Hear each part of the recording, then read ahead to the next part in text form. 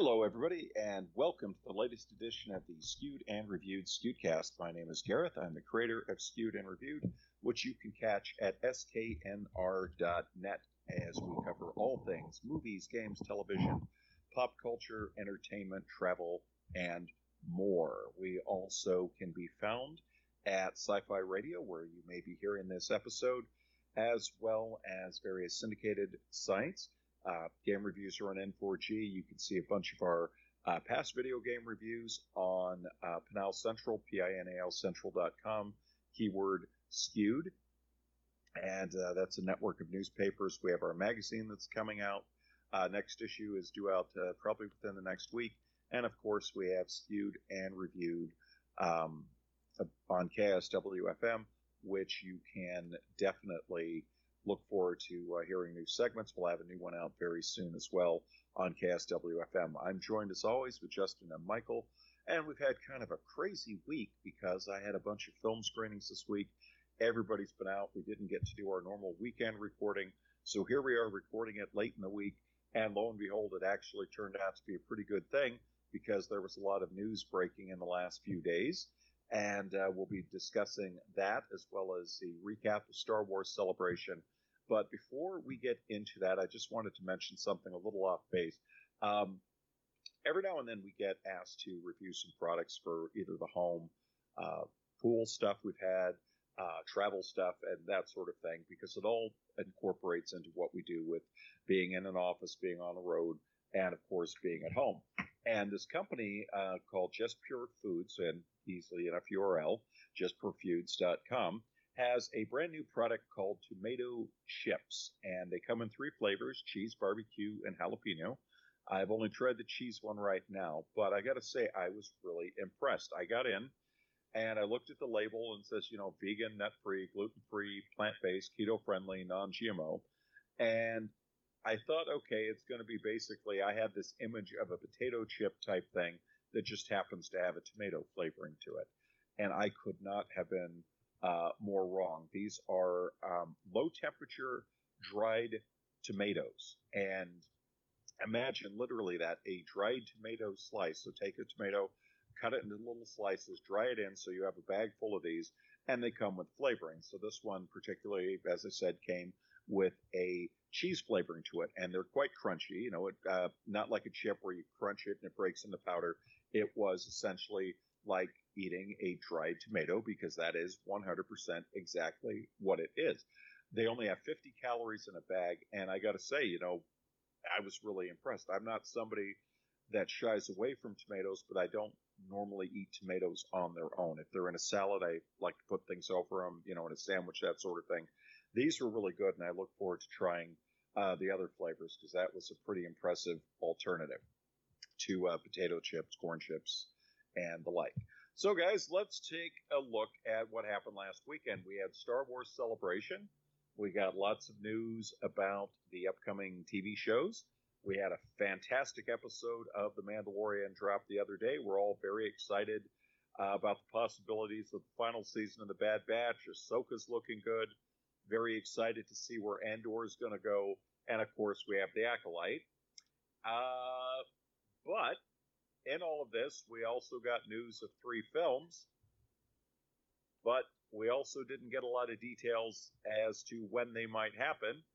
And also, we kind of heard that the scripts weren't done, so on and so forth. And I don't know about you, but it automatically put my shields up when I thought, haven't we heard of a lot of films and projects announced or pending that never came to light because of this? And maybe going up on stage and announcing 3 films when you don't have a final script or a start date might not be the best idea. Justin, start us off. What do you think? Yeah, it was a pretty big Star Wars celebration. As you mentioned, there was a lot of things announced, quite a lot of things announced, a lot more than I thought there would be. And overall, I think some people will probably see this as basically the essentially relaunching of Star Wars. Not that it's been dormant by any means. We've had a lot of shows, obviously, but since Episode 9, the film side has been kind of dormant, a little bit quiet. We didn't really know what was going on. There was an announcement of Rian Johnson working on his own trilogy, among other movie projects as well. And then we didn't really hear anything for a long time until now. And now, this was kind of like a big deal, given how many movies that they announced. So they, like you mentioned, they announced 3 movies, kind of spread across a very large amount of time frame. So there's one that James Mangold is directing that is set at the very beginning of the timeline, essentially when the Jedi form, which is, I'll come back to that in a second. The second one is a Dave Filoni Mandoverse movie, so basically taking place around the time of Mandalorian and Ahsoka Tano's TV show, and basically post episode 6 but before episode 7. And then there's a sequel movie to episode 9, which sees Daisy Ridley returning as Rey. So basically you got a beginning, middle, and future movie basically in development among all these other TV shows. So we've got Book of Boba Fett season 2's apparently still going on. We've got another season of Andor. That one actually has a solid date to it. We've got the Acolyte TV show. Obviously Mandalorian. There is a lot going on here, and I think what you just mentioned is kind of the thing I took away from this too, which is these sound cool and all, but let's wait and see if these actually manifest, because like the Rian Johnson movies, apparently I've read that might be just indefinitely on hold now. So with these movies, and just like with any movies, if they get announced, it really until they go into production and like people are assembling sets and there's filming dates and things like that, I'm usually fairly skeptical about movie projects, because they really, that's when movie projects die, is in the infancy, before scripts are written and before people have actually set dates for filming. So I think it was very exciting. The announcements were very exciting, but it's one of those where these could happen. They also could not happen. So they sound good on paper, but we'll have to wait and see. Again, what they're about. We don't really know. We know when they're set. We don't really know what the premises of these movies are. But we'll have to see what they're about and if they actually manifest. Michael, your take, please. Yeah, I was taking notes on what Justin was talking about, because he made so many good points. I was trying to counter some of those points that he had. One thing that you both agree with, and that was the very first thing I thought, is why are we announcing movies that haven't really started yet? I understand they want to get the movie franchises kicked off because they've been kind of stagnant for a while. There's been a lot of announcements that have not come to fruition, whereas the Disney Plus, the shows have been, steadily being released. They've been getting steady updates.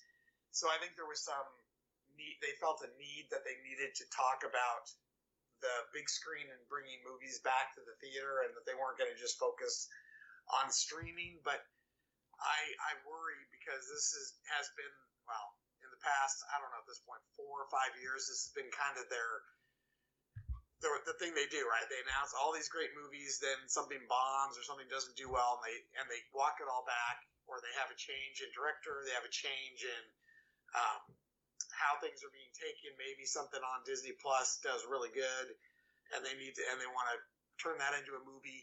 Maybe some of these Disney Plus shows begin to lose interest just because we're getting a lot of them, and that drives down the interest in a theatrical release. There's just so many things that can happen between now and then. I'd rather they wait and give us something definitive, as opposed to throwing a bunch of stuff at us and then saying, hopefully they'll forget about some of the things we mentioned, and they'll just focus on the things that we're releasing. For one, like the Daisy Ridley one, there's already been a bunch of backlash, and I don't necessarily think it's deserved, but there is a bunch of backlash because Rey, that character, wasn't really well received by a lot of the fan base.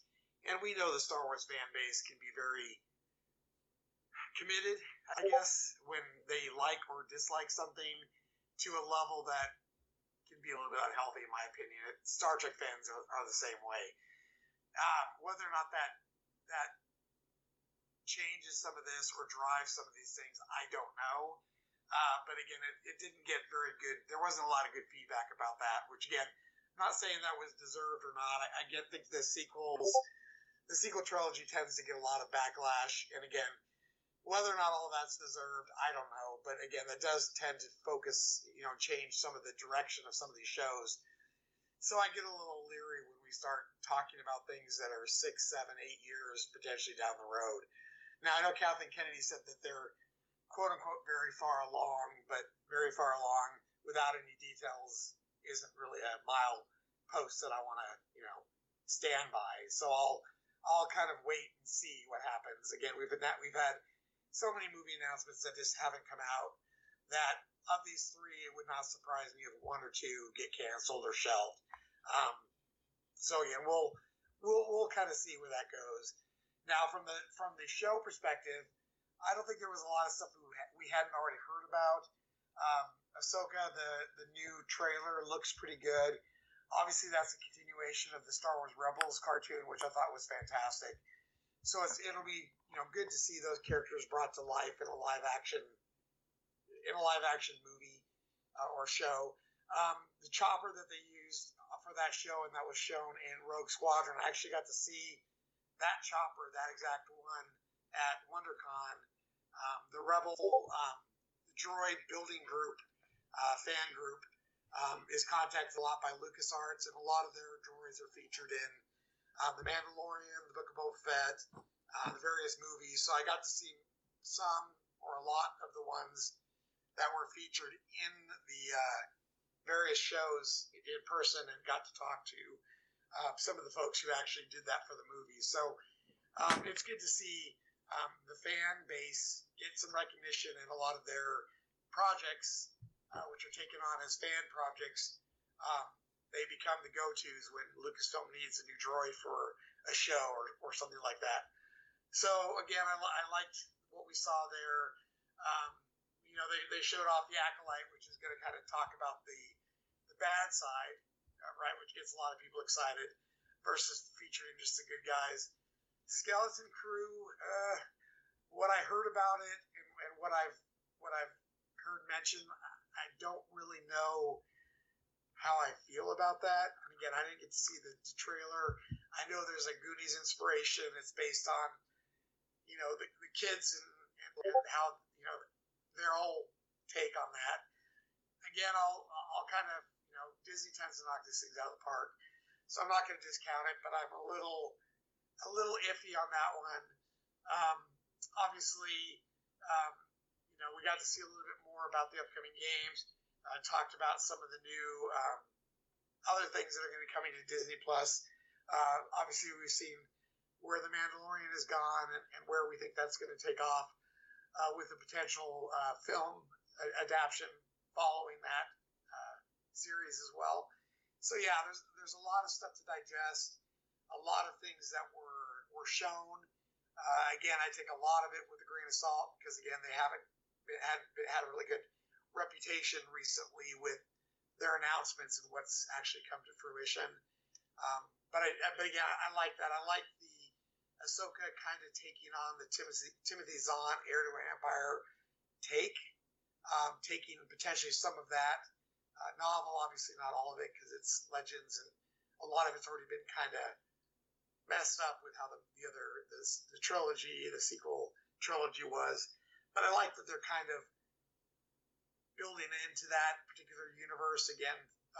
Grand Admiral Thrawn, we've already kind of heard mention of him and had some. We saw him in Rebels. They've talked about him in The Mandalorian, and obviously Ahsoka's going to feature him too. I think he's a really interesting character they can do a lot with. So yeah, it's a lot to take on, and definitely a lot that we'll see that's coming down the pipe. You know, it's funny. We had the also the Look at the Young Jedi series, and somebody said, "Boy, I don't want to bring this up, but Order 66 is going to be a real bitch on this series." And it's like, yeah, we can't be discussing that.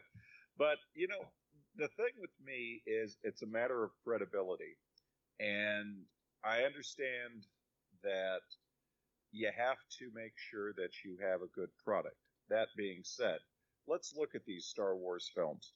So we had Colin Trevorrow, who was going to direct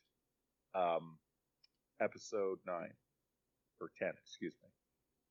It was 9, episode 9, excuse me. And they couldn't come to an agreement on how to end the film, and they walk away from each other, and they bring back J.J. Abrams. So they admit they go into the sequel trilogy without really an idea, and they just pretty much made it up as they went. We heard stories about to go on stage and announce a Boba Fett movie by Josh Trank, and minutes before going on the stage to make the announcement, they decided not to. Trank's reported issues popped up, so on and so forth. So we all know about Solo and them replacing the director's 80% done. So let's look at this list here. You mentioned Rian Johnson's trilogy. Oh, that's coming. It's in the works. So now he's still working on it, but he's got a Knives Out movie to do, and he's got this to do. He's really busy, which sounds to me like code for hopefully we'll keep saying he's real busy and you'll forget about it. We had the Game of Thrones writers, and all we heard about was the Game of Thrones guys were going to be doing Star Wars. And reportedly, they turned in some kind of drafts, then walked away, signed a deal with another studio. They're out. We had Patty Jenkins in Rogue Squadron, and we even had a promo for it, and how excited she was. And then what does she walk away over? That's right, reported creative differences. And now we hear, oh, well, she's really busy, but it's not entirely done. We're still hoping to get to it in the future, as in, let's not keep asking about it, maybe you'll forget about it. Then we had good old Taiki Waititi and how we were told this is all done and this is going to be coming along and this is looking really, really good and we're all set. And all the reports about this is the furthest one along and this will likely be the next Star Wars film to come out. Now it's not even mentioned. So, like you said, we get 3 films, no titles, no release dates, and again, we're hearing, well, we think the Rey one is the furthest along, so we'll probably see that in 2025. I look at it and say we have a credibility problem at this point. Until things go before the camera, it's very hard to take them seriously because would anybody be shocked if any of these films, outside of perhaps the Filoni one, there becomes script problems or a difference of opinion or someone walks away? I wouldn't.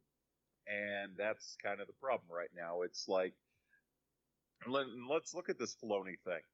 You're setting something in the Mandoverse. Well, Favreau's already come out and said he's got season 4 written.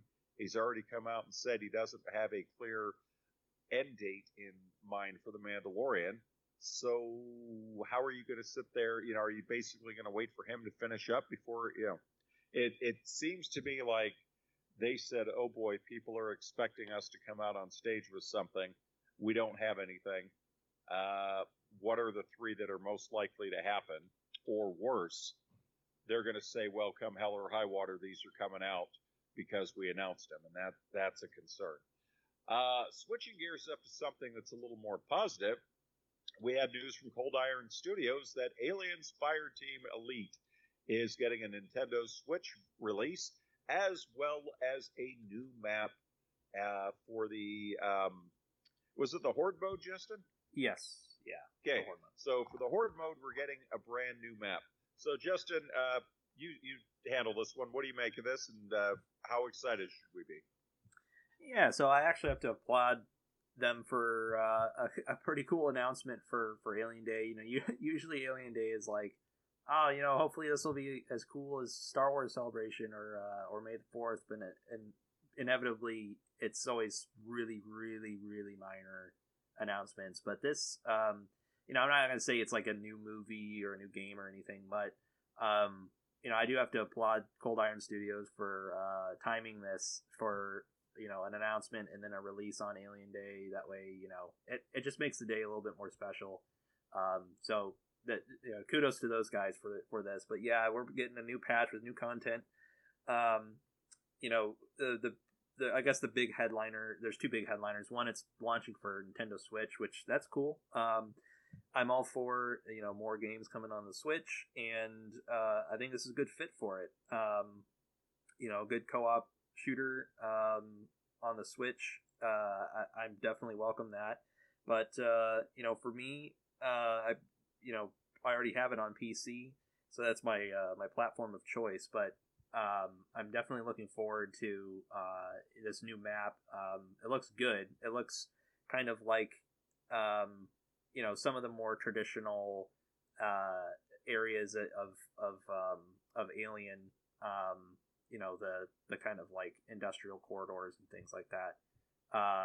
So I'm looking forward to it. And really, I've been saying for a long time, I really think that what will give this game longevity is more horde maps. I really do like that mode a lot, where you and your friends are just trying to survive waves. I know millions of other games seemingly do the same thing, but with Alien, it's a little bit different. The being swarmed by xenomorphs, crawling all over the walls, and then them throwing the different special aliens at you. And it's just you and your squad mates, basically. It really fits well with the setting. So this is really what they should be focusing on. I know that they've done a good job adding a lot of content to the game over time with new guns. They've just added an astronomical amount of weapons to the game, which is great. But I really think a lot of at this point, if I were them, and if they're listening, really the thing that's going to give the game longevity, in my opinion, is more maps for that horde mode. So I'm hoping that this is just a sign of things to come. And Michael, your take, please. So I have the game, but I haven't played it. I like the fact that it's going to be cross-platform compatible. That I think is the way things should be going forward for all game platforms in general. My only concern, and maybe Justin or Gareth, your take on this, but it's going to be a cloud streaming game, which generally speaking, I don't have an issue with, because I've done streaming things for to my PC and that sort of thing. The biggest concern I have about anything cloud streaming from a Switch is that for me, my Switch gets more play on the road, at the airport, on a plane, in a hotel, far more than it does at home. Because again, outside of any Nintendo specific titles, I don't use my Switch for any regular gaming. I only use it for Nintendo specific titles or on the road. So for me, anything cloud streaming for the Switch I don't want to say it's a deal breaker, because that's not exactly fair, but the Switch's main, in my opinion, draw is its ability to be used portably.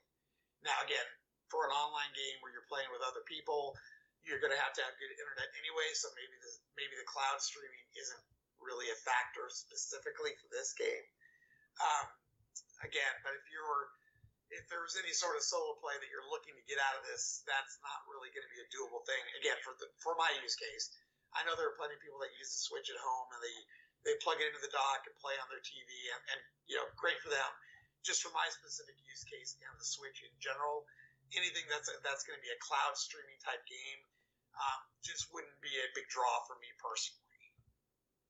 Yeah, and it's interesting because at least it's something, and we've got the new RTS style game coming in June, so hopefully we'll see a lot more really good Alien games in the future. Now, one thing I'm really curious about was we had the big news drop today that Suicide Squad Kill the Justice League is now being delayed yet again, this time to February 2nd, 2024. Needless to say, the gaming community is up in arms, is saying, guy here says, Sony did a 15-minute showcase on State of Play on this. The reaction was terrible. and the game got delayed. So now we're talking another 8-month delay, and someone's saying, how are you going to fix this thing? It's an ugly looking generic shooter with 2013 mechanics, and you've got hero abilities. Remember, there was the whole question about was there going to be a paywall situation related to it? I try to look at it and say, well, let's see what the final game looks like and goes from there. But you got to think this is not a good sign when the initial trailer and gameplay gets such a negative reaction. They announce a delay, and now they announce an even longer delay on top of that. So, Michael, your take. What do you make of this? My make was the game was done, or close enough to being done that it was going to have a release date. They took the feedback. They realized it was not going to do well, and now they're in the process of redesigning it. Now, that doesn't necessarily mean they're going to redo it all, because that's years in the making. That's not something, and I also don't think it's something where you can just put a fresh coat of paint on it and call it a day. So what I think is it's 9 months to infinity that it'll be done. I think they were too far along and spent way too much money to scrap it, even though it sounds like from what the fan feedback was that was almost what they were being told to do. So they took a look at it and said, well, with the fan feedback we're getting, we are not going to have a successful launch, but we're too far along to completely scrap the game at this point. So we have to do a major redesign. And I think 9 months is going to be incredibly optimistic. Again, it depends on, there's a couple things they can do, right? They can, maybe they're just adding stuff, changing things up. I know there were a lot of concerns where a lot of the characters were using guns. They weren't using their special abilities. So what was the point? It was just another shooter, right? What's the point of having superheroes or superhero villains, whatever you want to call them, anti-heroes that are heroes, have special abilities, and they're all carrying guns around? I mean, it kind of makes it a generic shooter at that point. I know that was some of the concern. Obviously, there's a lot of the stuff they should have learned from Marvel Avengers when that game had its issues, and kind of taking that to heart when they were doing development on this game and seeing how that had gone. I think, again, with the amount of backlash, they were probably hoping that it wasn't going to get the backlash it did. And given the backlash, they're back at the drawing board, and this may be in development hell far longer than even Duke Nukem was. So we'll see. Yep. Justin, your take, please. Yeah, I mean, this actually, to me, comes at a kind of a shock, just because Rocksteady Studios, they really seem like they knew that they were basically a top-tier developer coming out of the Arkham series. Now, Arkham Knight did launch with a lot of problems. Still to this day, I think one of the worst launches in terms of how much backlash they got out of it. Now, to their credit, from my understanding, they really did fix most of the technical issues, if not all the technical issues over time. So they really did put the effort in to fix the problems.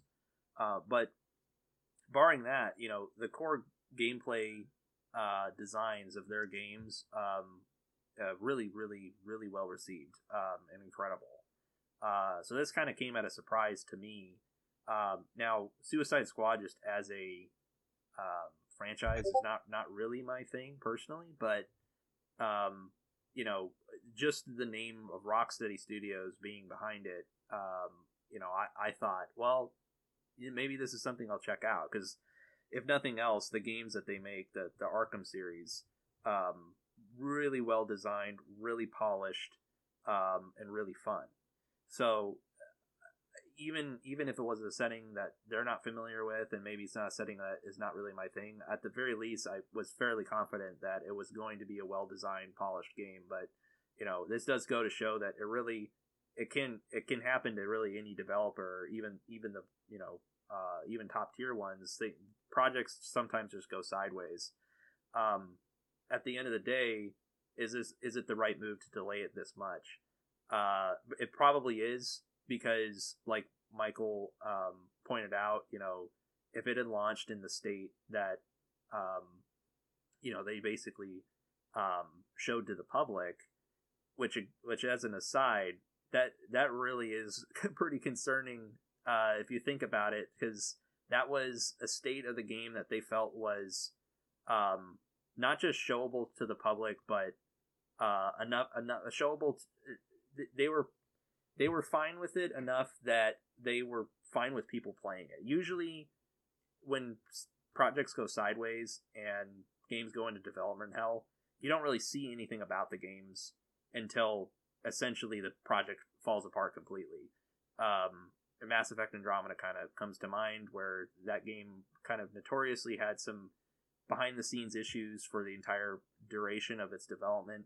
And yeah, of course it had its own marketing, but by the time it came out, it was pretty clear that they knew that they had an issue on their hands, and there was no choice but to release what they had. This is a little bit different. This seems like it kind of caught them off guard how negative the reaction would be, which kind of is a little bit concerning because it just shows a judgment issue potentially about what's going on. But I do think it's the right move. It gives it a chance. I don't know if 9 months is enough time to turn it around, but at least they are taking feedback into account, and hopefully they get something released that people like. Yeah, hopefully. I am going to say I'm going to have to wait and see. But it does also lead into our discussion that we've had in the past about, all the reports that a lot of studios were just saying we're not going to have anything playable / viewable by the time E3 rolls around. And, when we heard about Ubisoft, naturally one of our next thoughts was, oh, this will be a great time for Warner Brothers to show what they have. Well, now we realized they didn't have to show what we thought they did. One thing that we did get a little bit of a show on was the brand new trailer for The Marvels, the next Marvel movie that is coming after Guardians of the Galaxy Volume 3, which is slated to do a $130 million opening in the U.S., according to the latest reports. So, Michael, you start again. What did you make of this new trailer? So I will be the first to say that I liked Miss Marvel, the Disney Plus series. I thought it was really good. I liked the character. I liked the casting. I thought they did a really good job with it. Obviously, Captain Marvel was I liked that movie too. It was a great movie. I'm a little torn on this one, and the reason I'm torn on it is I can appreciate a funny, quote unquote, funny Marvel movie.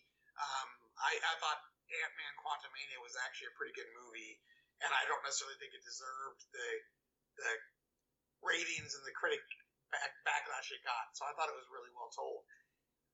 This movie with the trailer I saw, yeah, it gives me a feeling of like a family movie, a family fun movie, and I don't really know if I want that out of a Marvel cinematic universe movie. Again, maybe I'm being a little bit too harsh with it, but again, it just wasn't really something that the preview at least really didn't draw me in. I think that's been a big problem with a lot of the recent Marvel movies. Is they're fine as one-off story-based movies. They're fine as again, I'm okay with a one-off movie. I have no problem with that. If they're using this to continue to drive the Marvel Cinematic Universe forward into a bigger climax, kind of like what we did with Thanos, I don't see that movie taking us there. And again, I know it's early. I know it's just one preview, but again, it looks to me like a great standalone film, but does not look like it's going to drive the cinematic universe forward in any interesting way. Kristen, your take, please. Yeah, I'm with Michael on this, like completely. Now, I did not watch Miss Marvel, the TV show, so that might be also part of the reason. I mean, I'm not gonna like be totally negative on the trailer, but I guess what I will say is that it didn't really grip me either, and I sort of chalk that up a little bit to, well, I did not see Miss Marvel, so I don't. I'm missing context. I'm missing a piece of the puzzle. My thought watching the trailer was, well, maybe this would be more interesting, if you had watched Miss Marvel, because it really seemed like that was the show that this is, jumping off of. It's just my assumption, but I guess my issue too, just to echo what Michael is saying, is I'm not just tonally, I'm not quite sure what they're going for. A lot of times they do such a good job of basically taking kind of a genre and then Marvel-fying it, if I can just make up a word. But basically the idea of, one of the movies I think in the MCU that really stands out, just an incredible movie, Winter Soldier. And I go to this example as the Marvel-fying effect, where you take a really well-established genre, like a spy, espionage, James Bond, Jason Bourne type movie, and then like, oh, well, we're going to do that, but like the Marvel version of it. And it worked out really, really well. One of the best movies of the entire MCU, I would say. That said, I'm not 100% sure what they're going for with this. I might have to see another trailer. But also, for some people, it's certain characters are, really gripping, and others aren't, just depending on the person. Like, I like Spider-Man, obviously, he's my favorite. So if he's in a movie, then that's instantly going to be more gripping to me than a movie that is starring heroes that I don't find quite as interesting. And I think that also is the case with this one. I'm not really super interested in any of the primary characters, but I'm curious to see the direction it goes, because I'm assuming that there's more under wraps about this movie than what they're showing in the first trailer. Yeah, I looked at the trailer and my vibe was it looks like a Disney Plus series, and which isn't a bad thing. I enjoyed Miss Marvel, but you expect a big event film with Marvel, and there's been all this talk about, well, maybe we're getting too many films and maybe we need to throttle back some. Who knows? It'll be interesting to see what the final reception of it is, because I didn't hate it, but it didn't drive me the same way that the Guardians trailer did. But see, of course, with the Guardians, we know what to expect. With this one, we have that difficult situation of, well, we knew what Captain Marvel was about. We know what the Miss Marvel is about, but how are they all going to work together? And also, let's not forget, it also is going to have that early, 90s time frame. So, but then again, they may jump around through time. I was happy to see the Flurkin was in it. I thought that was one of the more interesting characters. So, hopefully it'll be entertaining, and hopefully we will see Marvel get on track. So one other thing I wanted to mention really quick, guys, we don't need to spend a lot of time on this, but it was a big bit of news this week, and that was the news that the eagerly awaited Bethesda game Redfall is only going to run at 4K 30 FPS on Xbox Series X and 1440 30 FPS on Series S. Now, a quality mode to get it up to 60 frames per second will arrive alongside, for the game at a quote-unquote later date. They said those who purchase the PC will not have this restriction. Is this a big deal? Should they wait until the 60 frames per second is available for everyone at launch, or isn't it? Because, the net's been divided on this. Some people are saying, what are you griping about? It's running at 30 frames a second in 4K as long as it's smooth. That's all you need. And others are saying, well, similar for the Series S. Justin, you start us off with this. Yeesh. I don't know. That's a good question. I'm kind of torn on this myself. I guess what I usually default to is I'm all for giving people more choices, and it's something I always appreciate in a console game, is when they give you an option for, like, okay, you've got a 4K television. Do you want the 4K resolution at 30 frames per second, or do you want it running buttery smooth at a lower resolution? I always appreciate that choice, personally.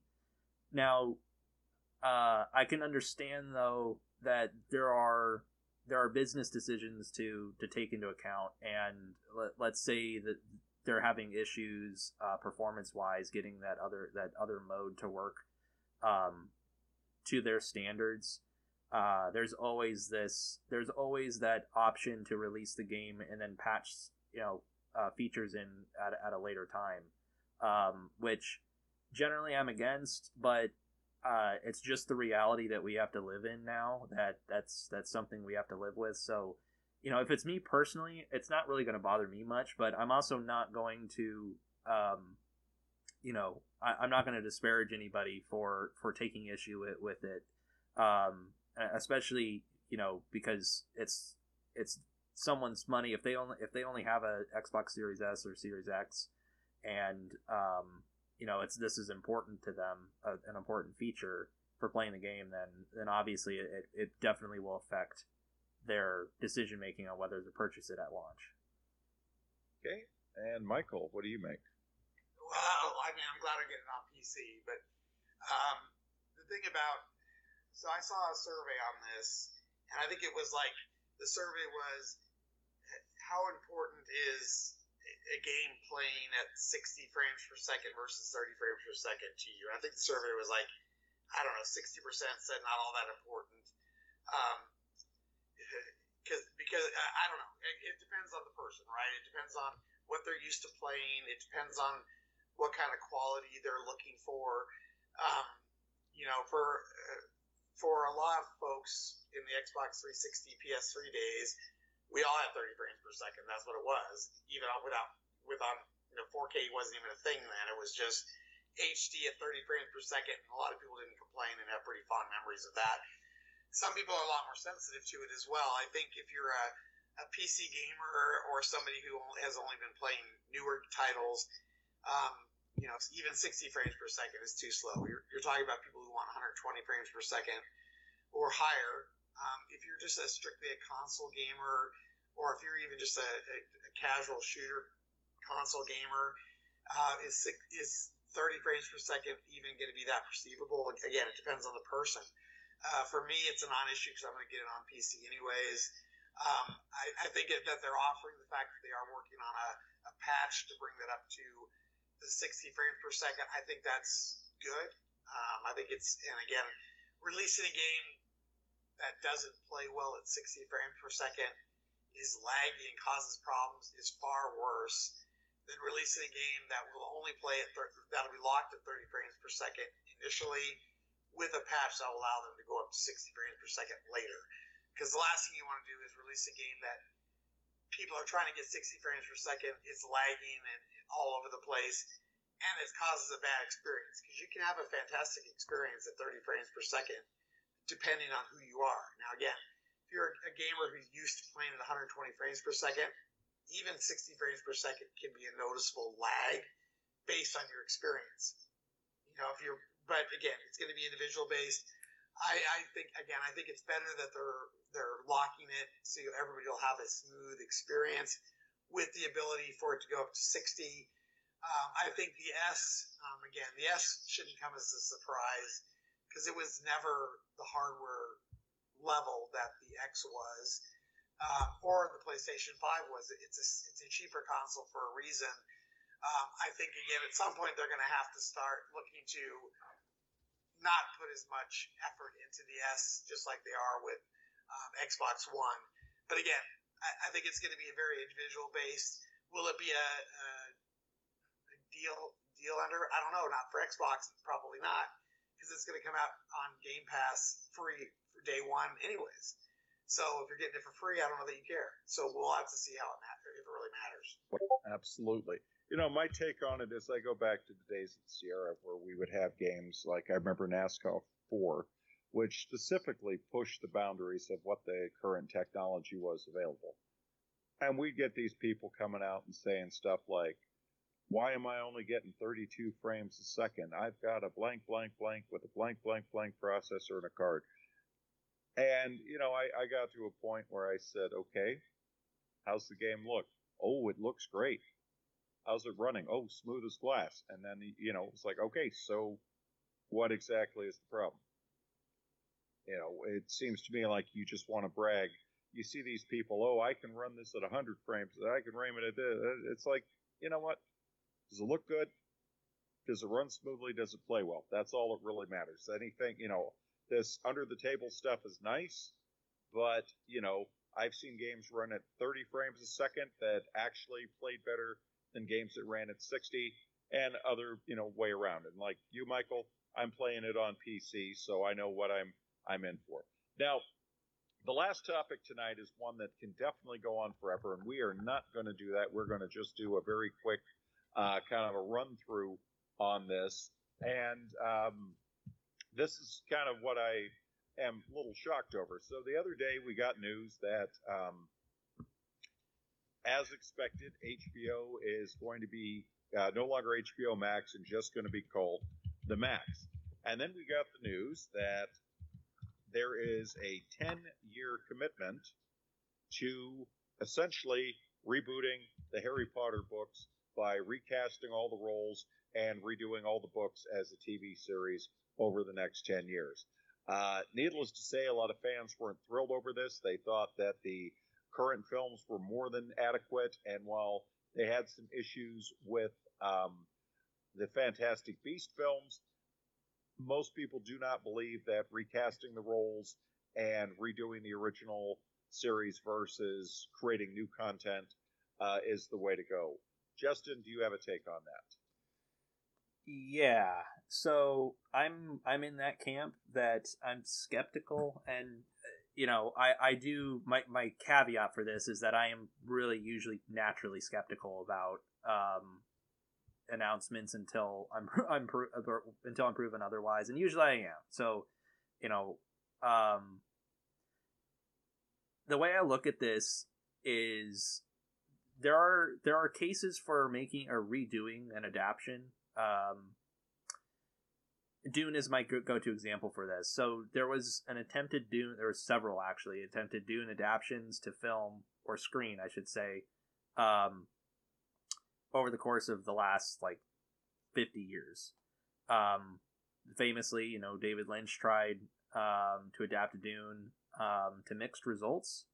Some people liked David Lynch's Dune from the 80s, and some others didn't. And there was another attempt to do it more at the TV level with sci-fi, and that one lacked it was a better adaptation of the novel, but it lacked the budget. So either case, it left a little bit of a void of, well, this was an attempt and they got some things right, but man, it would be really cool if somebody actually nailed it and got it right. And now we have the new adaptations of Dune, and it's basically nailed it. The other example I use is Lord of the Rings. Obviously, there was an animated version of Lord of the Rings, and then Peter Jackson adapted all three novels in the early 2000s.